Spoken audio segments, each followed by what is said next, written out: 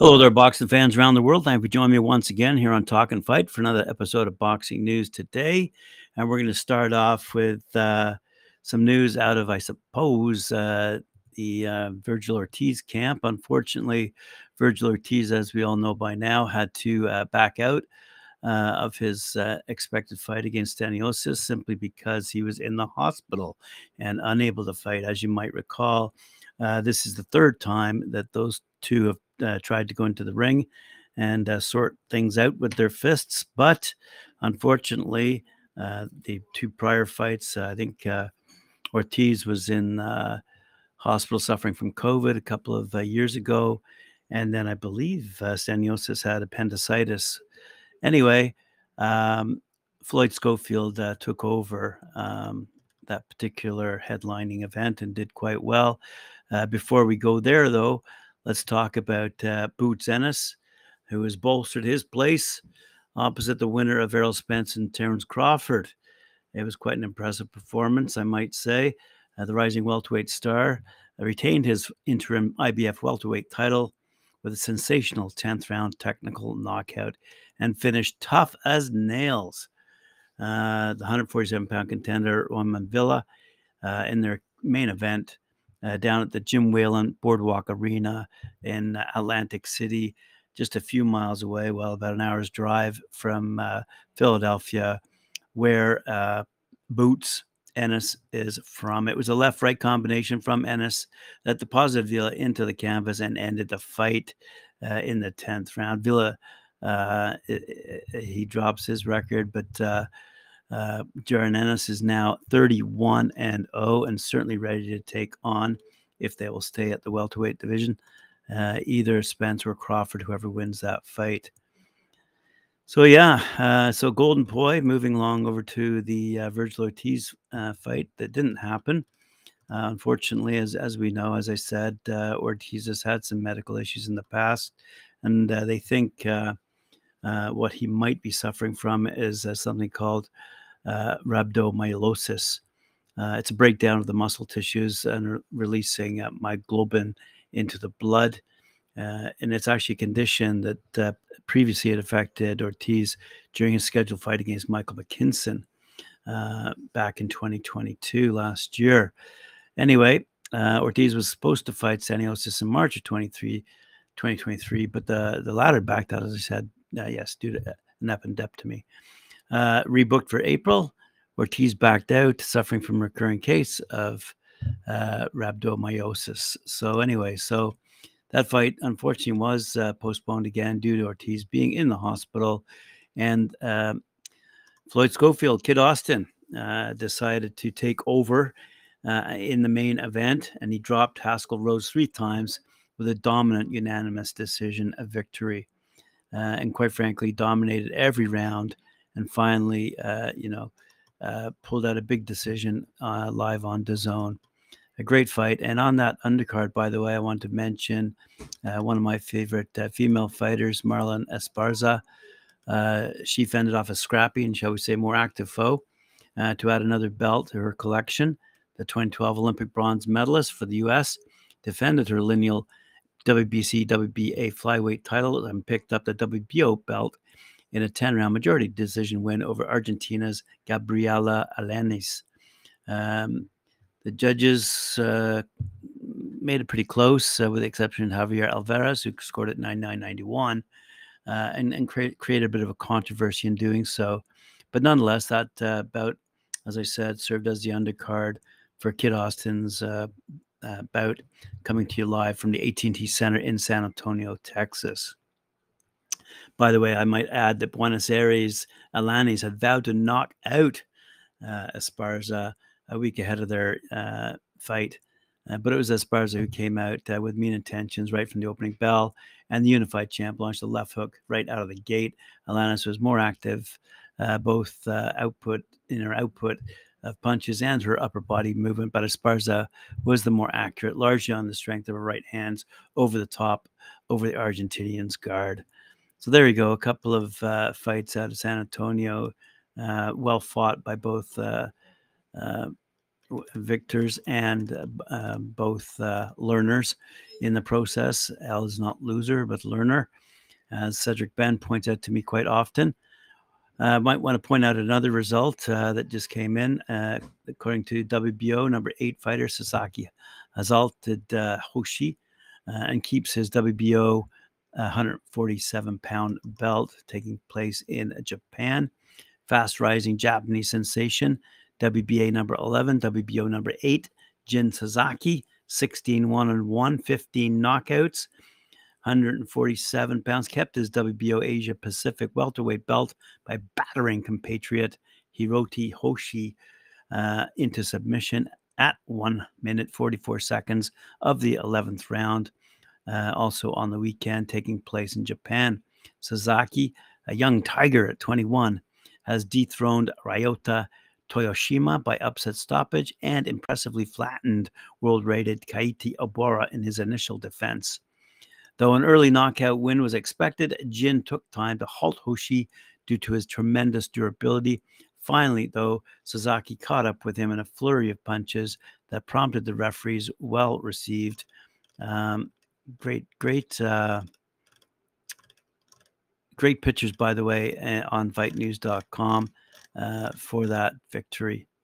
And if you take a look at fightnews.com, it was as I said, sorry, I got interrupted by the flurry of pictures, let alone flurry of punches that finally enabled the referee to intervene and stop the fight and prevent Hoshi from getting injured any further. Anyway, great fight out of Japan, again in the welterweight division, and a great number of photos from that fight if you go to fightnews.com.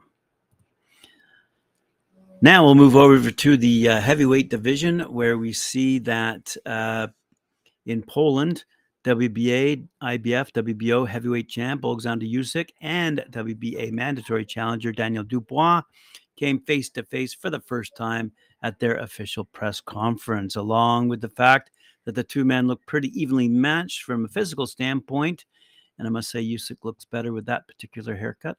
The champ and the challenger looking almost evenly matched in terms of weight. This time, though, fans felt Dubois would look so much bigger than Usyk. Came as another surprise with the announced ticket prices, actually. Alex Krysuk, Usyk's manager, said at the head table how his aim was to make the fight affordable to everyone, and with ticket prices starting at a lowly 11 euros. Wow, that's roughly $12 US or £9. It's clear that the August 26th fight will cost a fight fan a whole lot less cash than they used to forking out for the privilege of being live and in person on fight night. As has been pointed out, with the fight going on pay-per-view in the UK, expected to be around 25 quid, a boxing fan will actually pay less for an actual ticket than for TV coverage. As this writer from boxing247.com points out, in this time of greed and obsession with money, with so many people struggling with the cost of living, it is indeed refreshing and uplifting that the powers that be behind this heavyweight title fight have made a real and genuine effort to make it possible for the average Joe to be able to attend the fight. Good on Krzyzewski and company. Great news out of Poland. Now let's move along to Anthony Joshua. But before we get there, I need to open up with a little bit about Martin Bakole, who is looking to rematch against Michael Hunter. Sorry about that.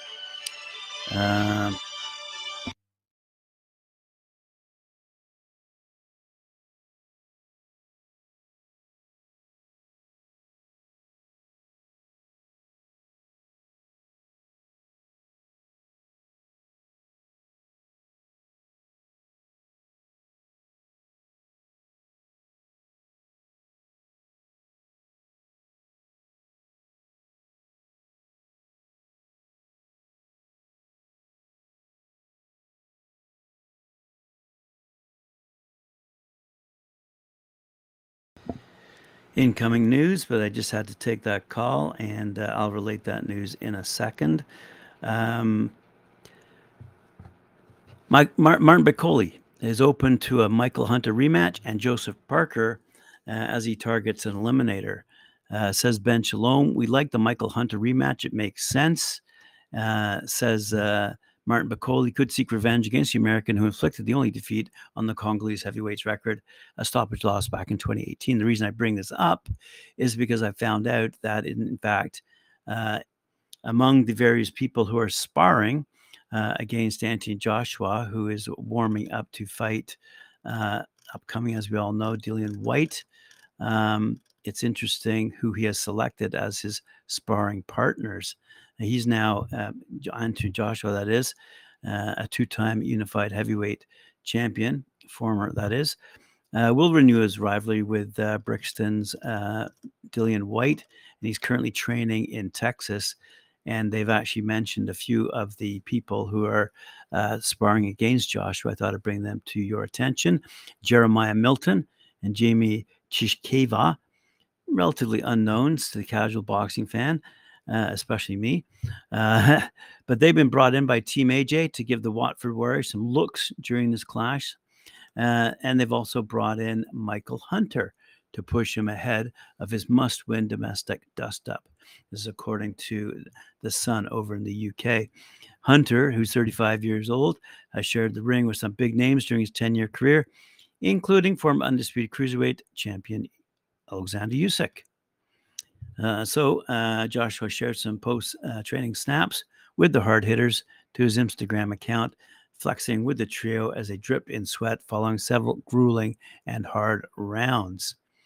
Now, according to, as I've said before, one of my favorite writers out of BoxingNews24.com, Charles Brunn, he says that Matchroom's Frank Smith believes the Anthony Joshua versus Dillian 2 rematch is a mega fight that the British public is dying to see and willing to pay the £27 on top of their DAZN subscription for their event on August 12th.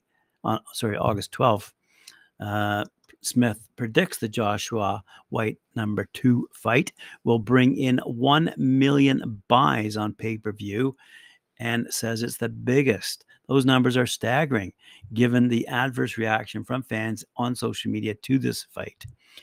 According to Charles, he says the British fans that paid for their DAZN subscriptions thinking they were getting to be able to see Joshua and Canelo Alvarez as part of their yearly monthly subscriptions have got to be hopping mad right now. Canelo Alvarez is no longer with DAZN, having signed a 3-fight deal with PBC, and Joshua's fights are on pay-per-view. Smith seems to be in denial about how this has played out. Now that the 33-year-old Joshua, 25 wins, 3 losses, by the way, 22 knockouts, and White are at this point in their careers.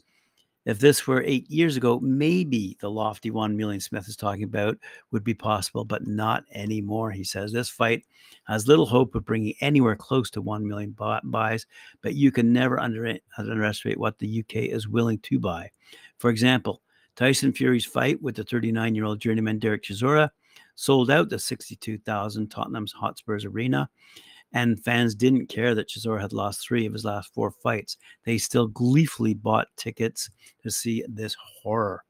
If British fans were willing to see Fury beat up Chisora, they might be keen on paying £27 to watch Joshua fight White, who has arguably lost 3 out of 4 fights as well.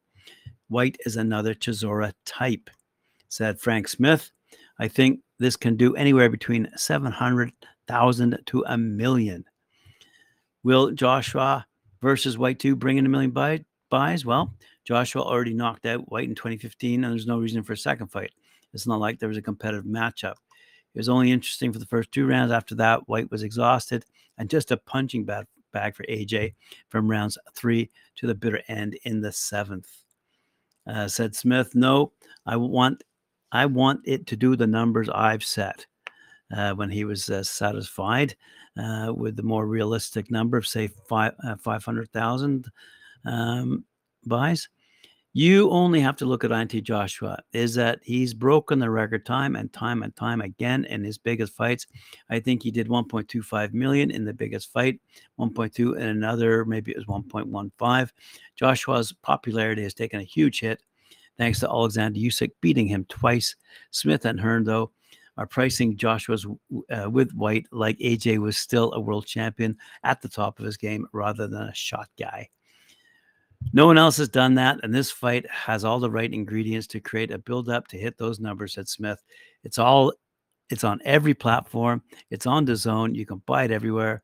So exposure is going to be key. That's going to be simple because everyone's going to want to see this fight. I truly believe it can do those types of numbers. And look at Dillian White as well. Well, this guy goes on. Go to boxingnews24.com. Take a look at Charles Brown's latest column because he rants and raves quite extensively about the fight not being able to hit that 1 million mark on pay-per-view. And arguably so. It's not a big fight over here in the North America fan base. Let's have a look at what Teddy Atlas had to say about Anthony Joshua's decline. He said he agrees that it's Joshua's defeat to Andy Ruiz that was a catalyst for the Brits' change in his performance and losing his aggressive style. And he has another theory to add to that with respect to the financial aspect of the former heavyweight champion. He said, when you talk about the Klitschko fight, bravo. He got off the floor with a guy who can hit with a right hand, bravo. That's the behavior of a champion. But the guy was 40 years old. Let's not forget that. Would he have gotten off the floor with a 30-year-old Klitschko? I don't know. But he did, and he behaved like a champion. What I take out of a fight is he never behaved quite the same again, finding a way doing what a champion does, getting up. With the Ruiz fight, everyone looked at the physical parts, but what I'm saying is he didn't behave like the way he did against Klitschko. I have to believe it's this, and I know in my mind he didn't want to behave. He's too rich to behave that way. I'm going to make it real simple. When it was against Klitschko, it meant everything. He didn't have a bank account anywhere near as big as he does now, and it was in front of his people. He didn't have to get off the floor against Ruiz. His bank account was beyond all numbers, as he was safe. He was already safe. In boxing, you should never be safe, says Teddy Atlas. So we'll see what happens when Joshua faces White on August 12th. And will we see a brand new Anthony Joshua who's been sparring, as I said, against some heavy hitters or not? Let's move along to another heavy hitter, Nate Diaz, former MMA fighter who's going into his debut boxing performance. And he's come out with some statements regarding his suspected brain injuries. He absolutely says he's not suffering from any related concussion injury, despite being notorious for his rather bloody and brutal fights in the MMA. The American fighter dismissed claims he may be suffering from a potential CTE, which stands for chronic traumatic encephalopathy. It's often found in the brains of retired fighters. He said, I feel like every fight is pretty fucked up. Someone's attacking you with their hands or their legs or whatever. I always think I'm going to be aware that I could be knocked out at any time. And that's what makes me train harder than most people. I think that I'm just conscious of that. And that's the reason why I stay conscious the whole time anyway. And I don't really be eating punches like how they say, because the forearms and the elbows, they cut me up. But I've been in a boxing gym, and it mightn't look like it, but I just roll with any of these punches that anybody lands. I'm not just walking in like a meathead into punches. People try to talk about me like that, but I've never been knocked out. Now, the writer points out he was knocked out in 2013 by Josh Thompson. I've never been stunned stupid or nothing like that. And these fuckers will try to talk about how I talk. They're saying I've got CTE or some shit. And it's like, bro, I've been talking this way the whole motherfucking time. I ain't got nothing to do with getting hit or none of that. And I'm smarter now than ever. I'm not trying to be knocked out. So I believe Jake Paul's got a long night ahead of him. I believe I do as well, but I'm not afraid of it. And I'm ready to rock and roll. Well, my friends, that's it for me here on Talk and Fight. I appreciate you joining me. Remember, like, share, subscribe, hit that notification bell. And please join me at 4 p.m. Eastern Time when we have Knuckle Up, hosted by Mike Orr. Thank you.